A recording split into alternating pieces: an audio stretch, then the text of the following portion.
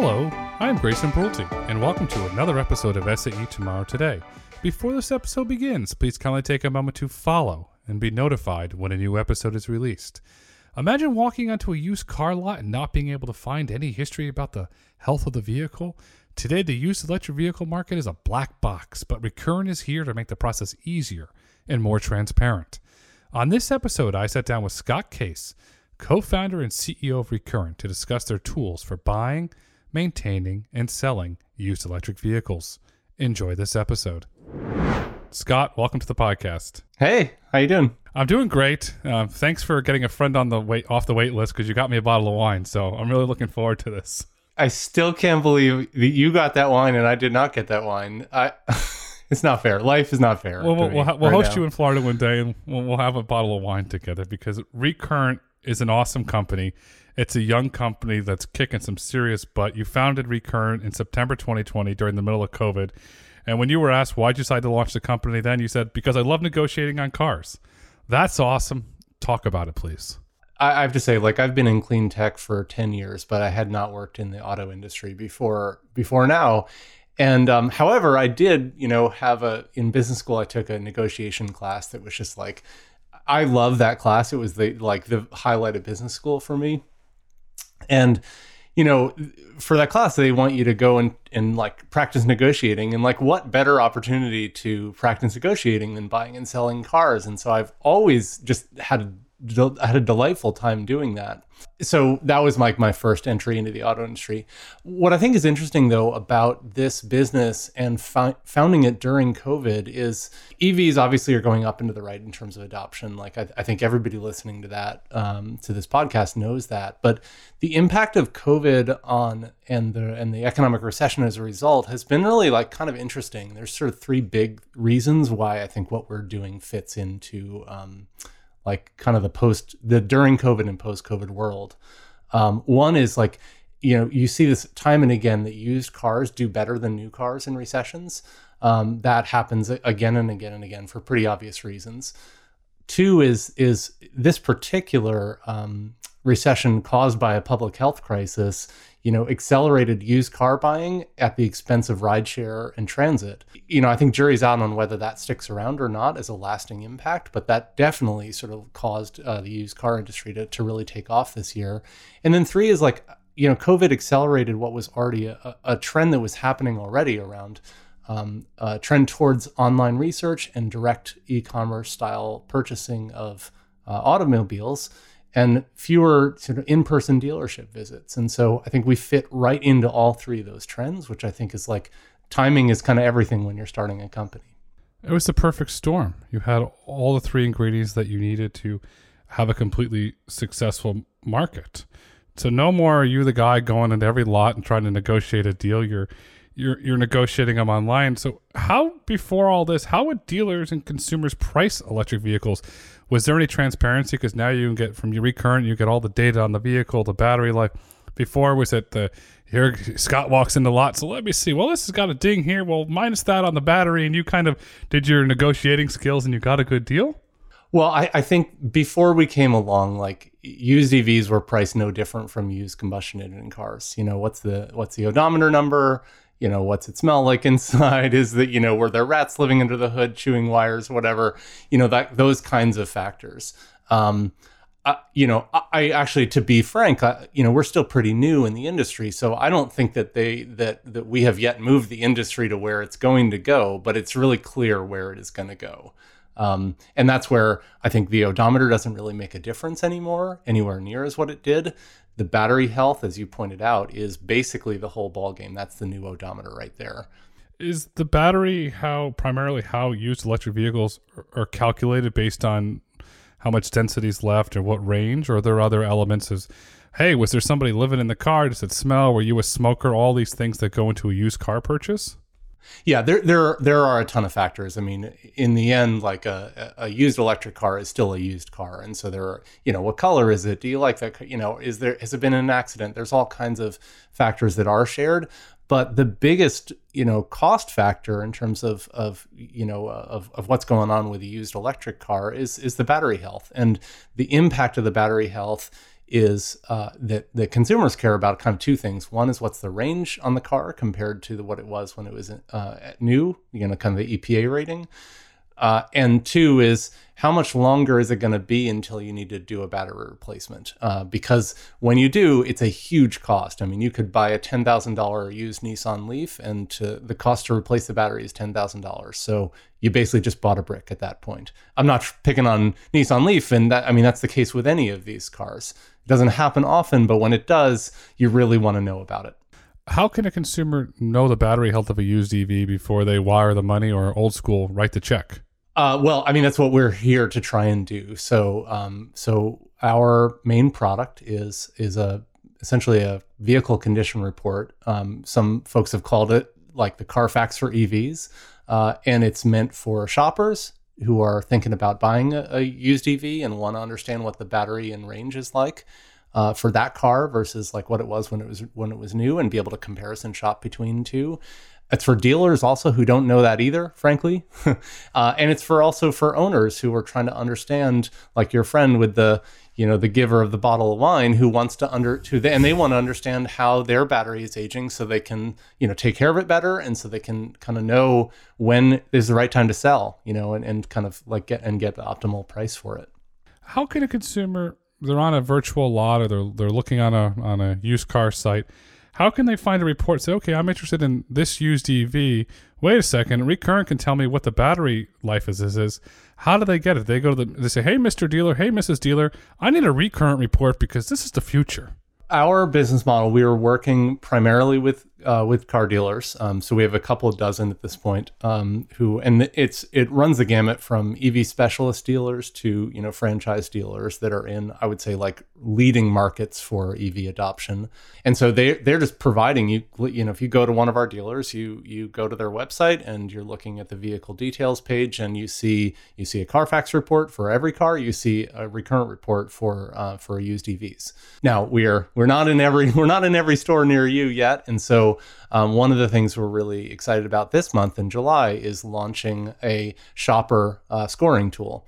So as a shopper, you can walk into or onto any dealership lot, or, to some extent, if you have the right access, do it remotely and get a battery score and on a car that you're looking for. And it requires go up to the car, take a couple of pictures of the dashboard, enter a few pieces of data, and then we're able to use that information, compare it against thousands of cars that we have in our fleet, like your friend's car, who are getting monthly reports from us in exchange for sharing their data.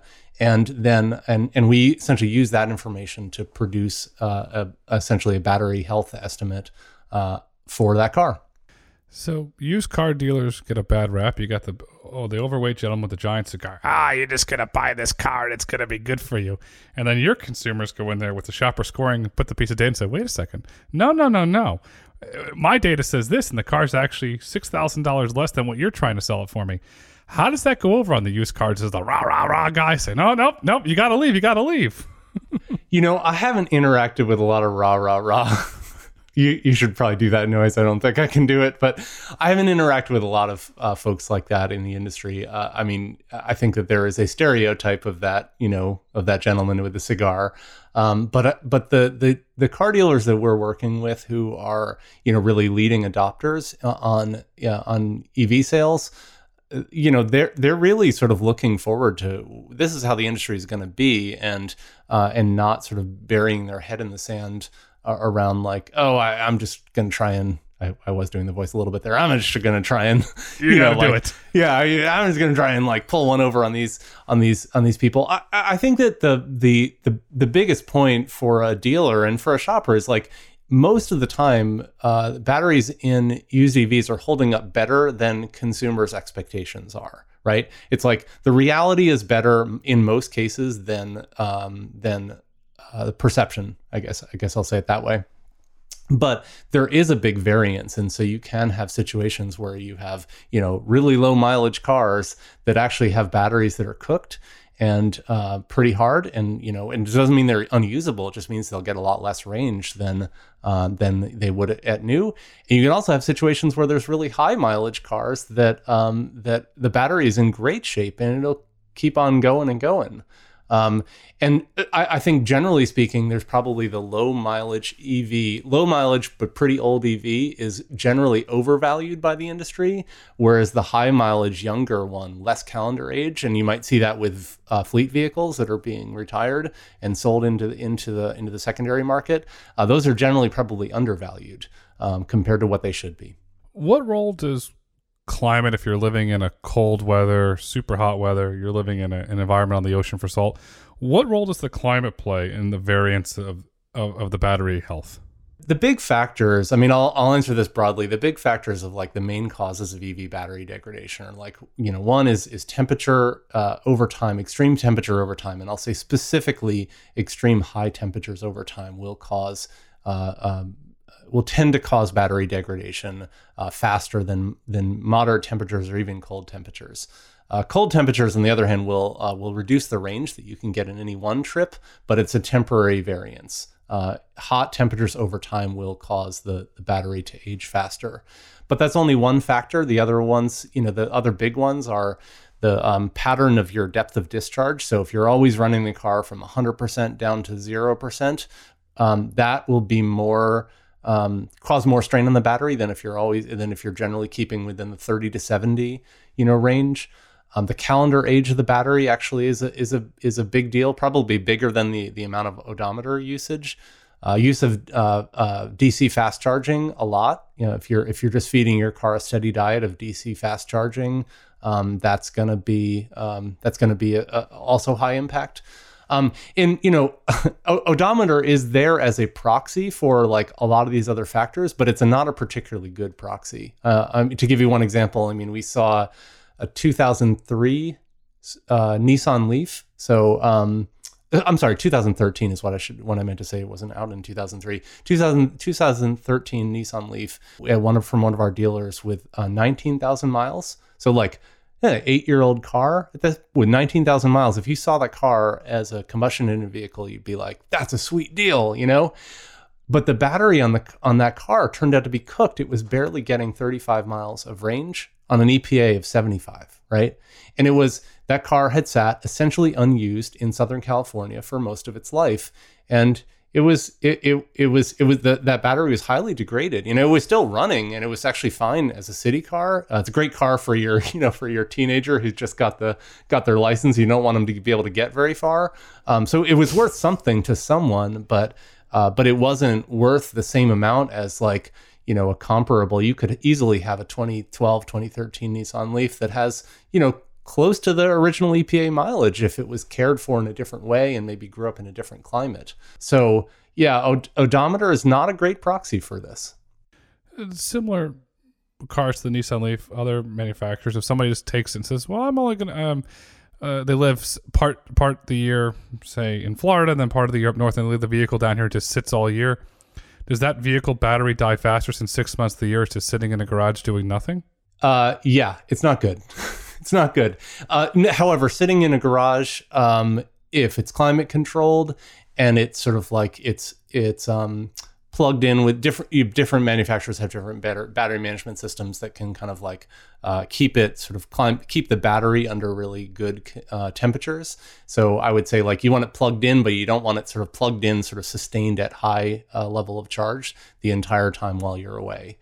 So there's ways of caring for it, and that's frankly what we're trying to do with that with our driver reports. So the other kind of like product that we have is for current EV drivers who want to understand how their battery is aging and how to how it compares to other other cars. Like we have at this point almost 1,500 Tesla Model 3s in our data fleet, all contributing data to help us score Model 3s that we see for sale on the used lots. But what we're doing for all those folks, they get monthly reports and they get sort of personalized tips and recommendations for how they can keep their battery in really good shape. So that's the kind of observation that we might make for an individual car. You mentioned the Model 3, an extremely popular car. A lot of those are going to start coming off a lease, and individuals are going to start trading up to maybe a Model Y or the new Plaid edition if they're really balling. How's the market going to react when all these used Model 3s become available? What that is the big story in the EV market for this year is, so it's the three year anniversary of the release of the Model 3, and the numbers that were delivered, quarter over quarter 3 years ago were just like, there was a huge jump, in particular going into Q3 of 2018. So here we are 3 years later. Now, not a lot of those cars were released at the beginning, but you still have a pretty common refresh cycle around 3 to 4 years. So that's going to be a big change.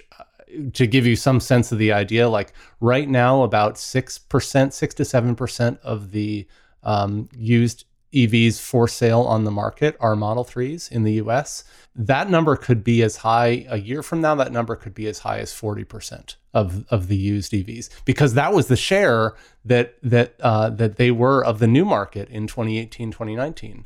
Just that one model. So that is the big story. If you're a driver, if you're who has one of these, if you're a shopper who's looking at one of them, and if you're a dealer in particular who's thinking about like, I'm going to build a business off of, or I'm going to really grow my business off of buying and selling used Model 3s, like big opportunity there.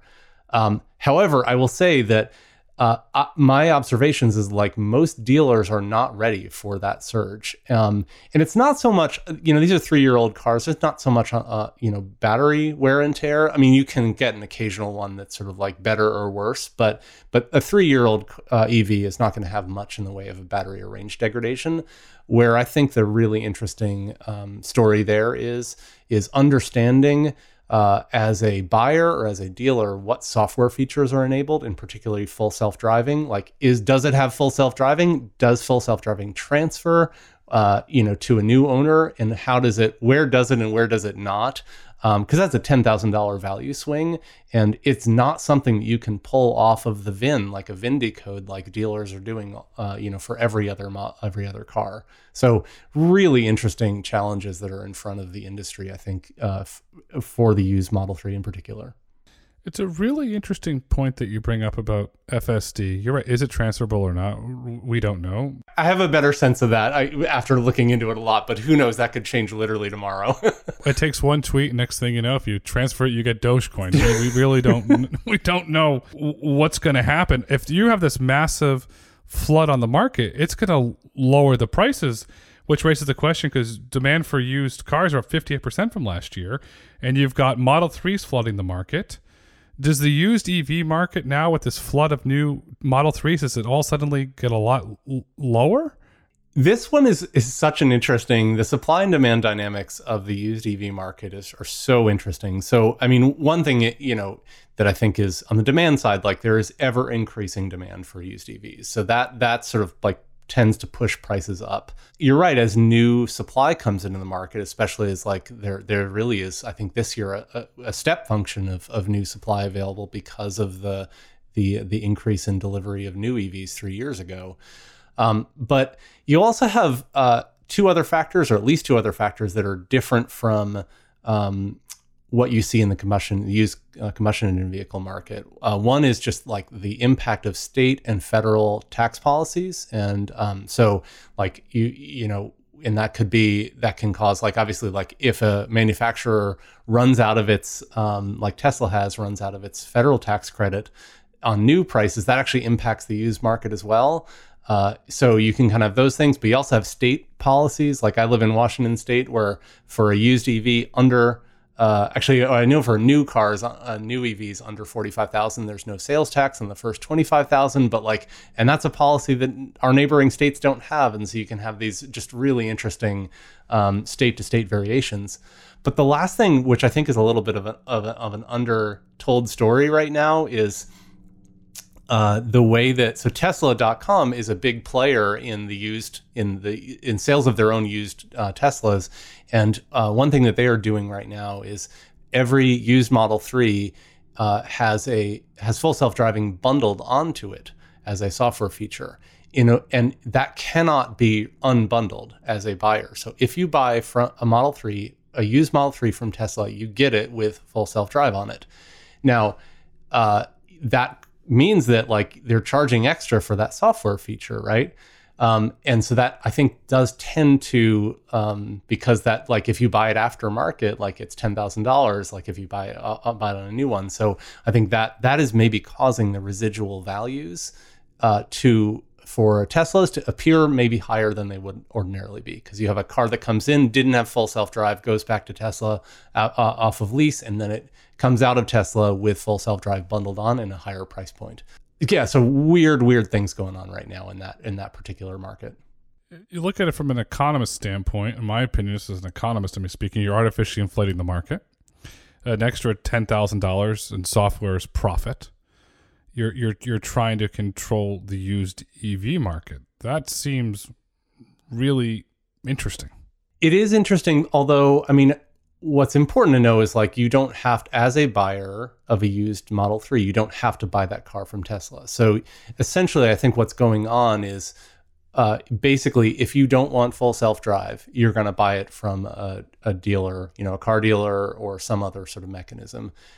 If you want full self-drive, you're only getting it from Tesla. Now Tesla is a large operator in the used Tesla market, but they're by far the only choice. And so I don't think that they're necessarily moving the market, but I think that there are some sort of, the fact that they are such a large player in their own used vehicles does sort of change some things.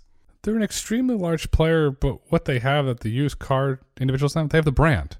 It's the experience. You're buying it through Tesla.com. It's that whole simple experience from the brand, because Tesla is a great brand. It's something that individuals are comfortable with. And speaking of individuals being comfortable, is range anxiety and slow charging still some of the biggest hindrances to the full adoption of EVs? Well, I'll say it depends on what you mean by range anxiety. I don't think, obviously each person, each buyer has their own choices to make. But what we have seen is, like, range anxiety is not as much of a thing on a day-to-day, on a trip-by-trip level, right? So across our entire, we have like 5,000 cars that we have active connections to right now. Like, across our whole fleet, like, the average miles per day is only 30 miles a day average, across our entire fleet, right? 5,000 cars. That's not that different from if you look at the overall stats, like, you see 40 miles a day or something like that. So, like, and most of our data has been in the middle of COVID, so people weren't driving as much, so, like, lines up pretty well. There are very few EVs that have range of less than 30 miles, like almost none of them, right? Except if you're looking at like a plug-in hybrid only on electric power. So I think that is sort of trailing off in terms of a concern about the EV buyer.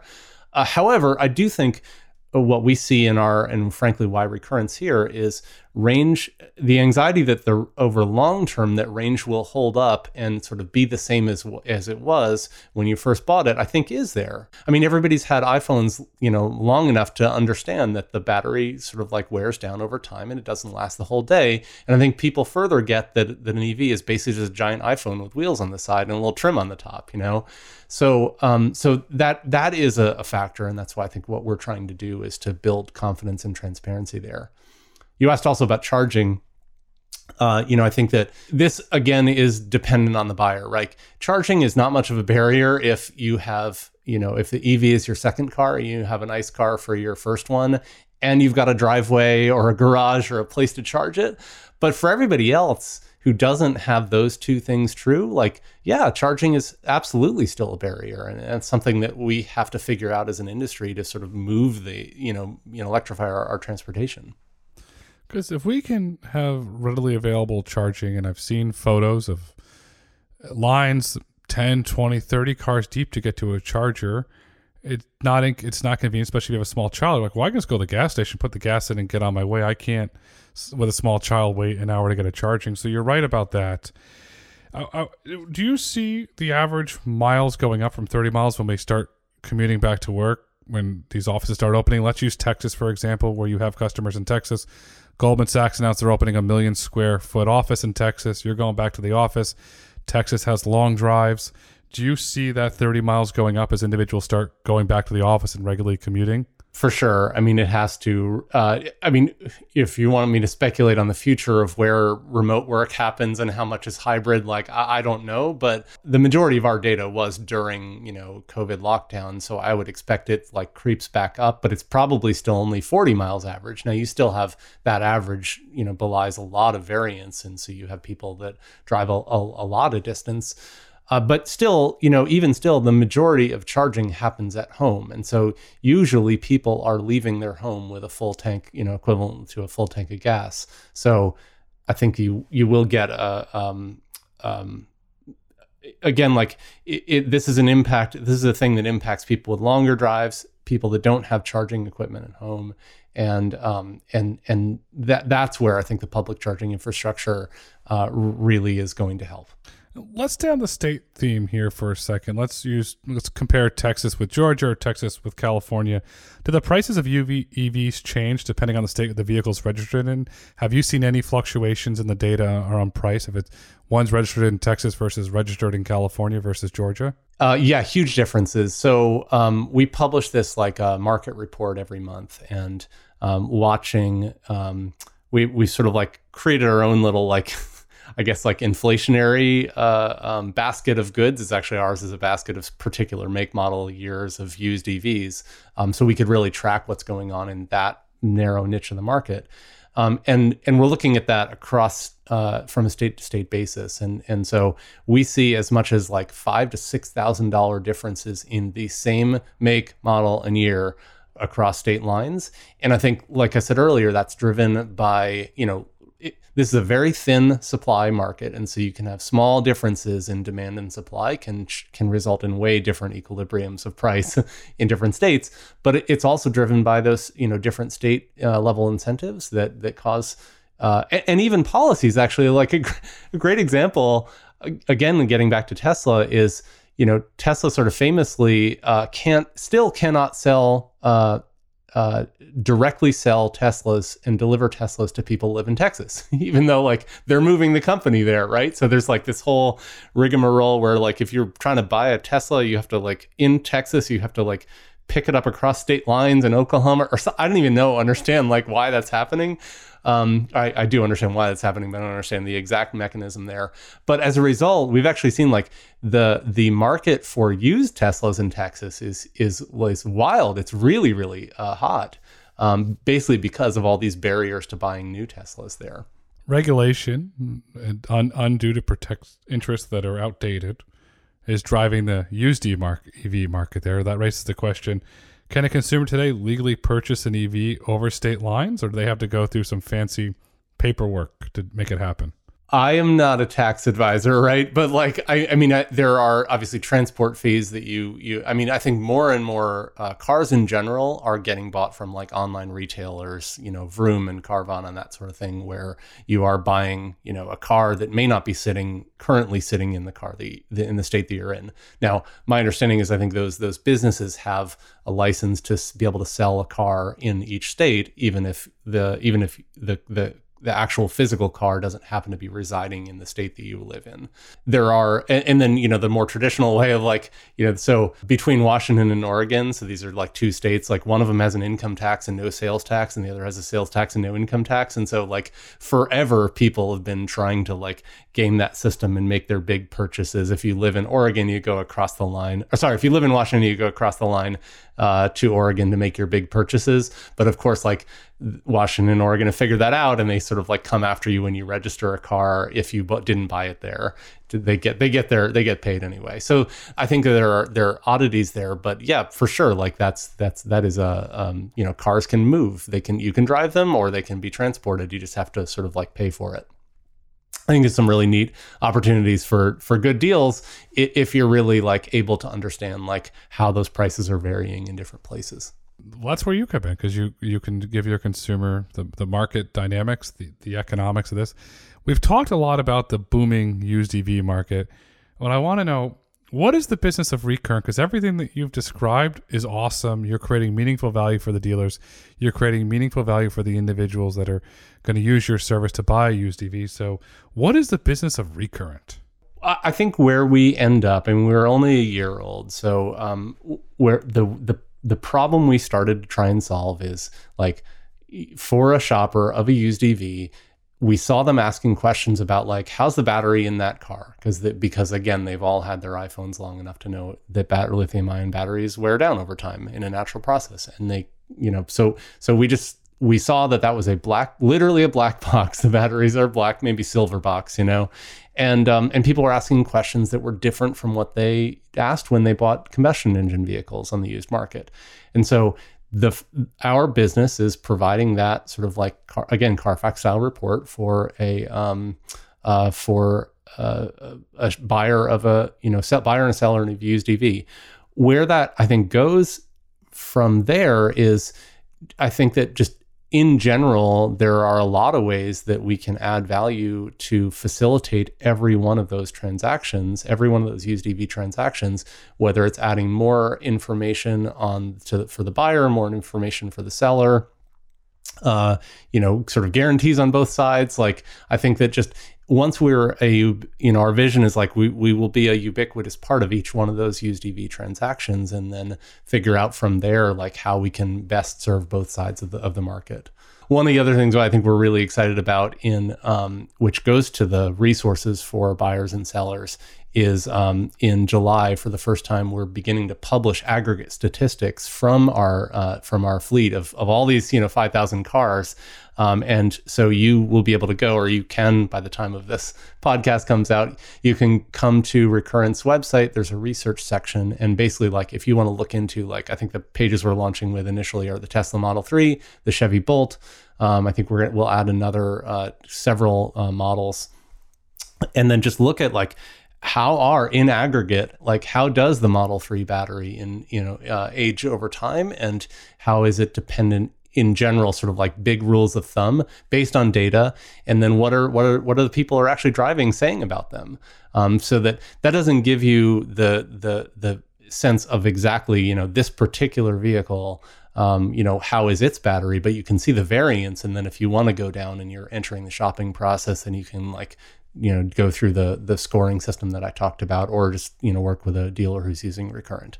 So that's an example of how we're gathering all this data and turning it into something that helps people early in the research and buying process. What is the exact website that a listener can go to? Thanks for that. There's another Cameo promo or whatever. So it's recurrentauto.com. So visit recurrentauto.com, because then Scott will send me a bottle of wine when he sees a traffic boom. So thank you, Scott, in advance. We have this like who sends who bottles of wine thing all wrong. Well, I have to be. I'm the host, so we got to go that way. So you're creating this transparent market. You're giving individuals transparency on both sides of the house. How are you gathering all of this incredible data? Because you're operating, basically, I'll use the term like a stock exchange. It's really well done. It's really smart, and I see an incredible path to massive growth. So how are we gathering the data? So this is where I talked a little bit earlier about, if you are a current EV driver and you want to basically kind of, you come to our website, recurrentauto.com, and you can sign up your car to essentially share data with us. We grab a couple of non-intrusive data points per day. And then what you get as a result of that is you get a monthly report that kind of compares your car to other comparables. Like, how's it doing? Are there any sort of things to be worried about? How can you keep the battery in better shape for the long term, and leading up to the point where you sell it and hopefully get a premium for that. But that's really the root of the data of sort of how we're gathering all this data is we've created something that's that's valuable and useful and free for a current EV driver. And, we're very open about it. Like, the trade is like, you're sharing these pieces of data with us. It's like the range estimate, the state of charge, the odometer reading, whether it's plugged in or not, whether it's charging or not, a couple of times a day. And that feeds into a machine learning model that basically combined with the climate of your zip code. We don't know exactly where you are, but we ask for your zip code at sign up. That basically feeds into a machine learning model that allows us to predict the range of cars that we see for sale. I think that's the data flywheel that we're really focused on, is like, the more cars we get of each make, model, and year, and trim level and geography, the better we can predict the range and variance and identify potential really good deals or pretty extra degraded batteries. With as we continue to get data, and as we continue to get more data. It's hard what we're doing. It's hard. Data access is hard and the modeling is hard. And there's so many different, it's like a lab experiment with like just thousands and thousands of different unique conditions. I mean, all the cars start the same, but then they are exposed to differences in their life as they go, where they are, how they're driven, how they're charged. And so we're trying to basically come up with figuring out how to model all of that. And when you encounter a car for sale, like what's the confluence of factors that got that car to that place? And so that's what our business is. This raises the big question then. What is the future of the used electric vehicle market? Now we're in the speculative portions. I mean, I think that in the US, like this is a small but rapidly growing market right now. I mean, if you look at the last 5 years, if you pull out electric vehicle sales, and this is both on the new and the used side, everything else is essentially has been flat for the last 5 years. And is projected to be flat for the next 5 years. All of the growth is coming off of electric cars. At maturity, the used market, when I say like at maturity, I mean like if you look at the combustion engine vehicle market, the used market is 2 times the size of the new market. And that's just sort of definitionally. A car is only sold once new, and then it is sold on average 2 or even 3 times over the course of its life in the used market. So now the EV market is not that way yet because the growth in the new deliveries is so fast that the used sales are still lagging behind new sales, but eventually those two lines will cross and used will eventually sort of work its way to twice the new market. So that will happen. It's just sort of like, it's just a matter of the next couple of years.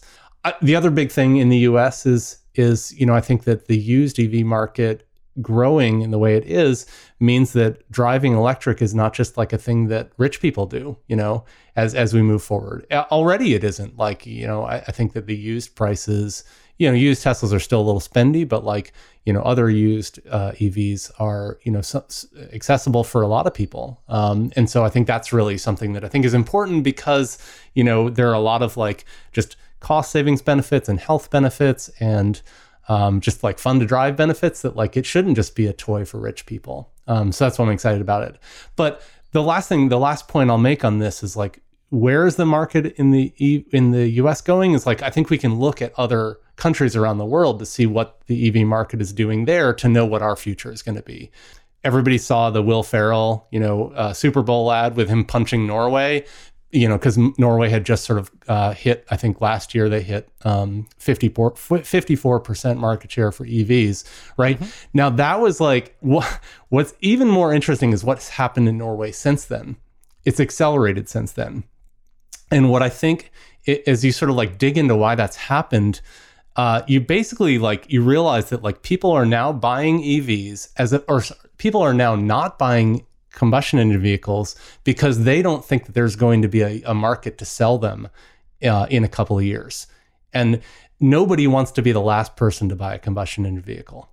That's interesting because you're right. We can learn a lot from Oslo. We had the news from our friends in Canada today about their push towards electrification. That's a really valid. I never thought about that. It's like the last man standing. Your vehicle will have no value. You'll get a museum that will buy it on the cheap, and you lose a lot of money, which is not good for anybody. Really interesting to compare and contrast global markets, and I appreciate your perspective there. I want to shift the conversation to a topic that's near and dear to my heart and near and dear to your heart, education. You co-founded Ada Developers Academy. It's having a really positive, profound impact on society and the individuals that have participated in that academy.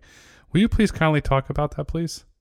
Sure. So it's Ada Developers Academy, named after Ada Lovelace, the first computer programmer. So this was about 9 years ago now that I guess recognized. At the time I was at a small company called Energy Savvy, and one of my jobs was to recruit our engineering team. And, I think we were up to sort of 8 engineers at that time. And 4 of them, they were all guys, and 4 of them were named Dan. And it was like, okay, this is not a diverse workforce. This is just, this doesn't feel good. And it's also, we were recruiting against Amazon and Facebook and Microsoft and all these like big tech giants in Seattle. And so we were always sort of like, how can we be smart and look where the other guys aren't, for talent. And, the most obvious thing was like, oh, well, all these other companies are ignoring 50% of the population. Maybe there's some good talent there, right? So, one thing led to another, and this is the problem when you're an entrepreneur and you have an understanding family of like, you see a problem and you're like, I'm going to go fix that. I'm going to do something about that. So with my co-founder, Elise Worthy, the two of us sort of like created this, concept that we thought, well, we're going to create a 12-month long boot camp style workforce training program for women transitioning into careers in software engineering.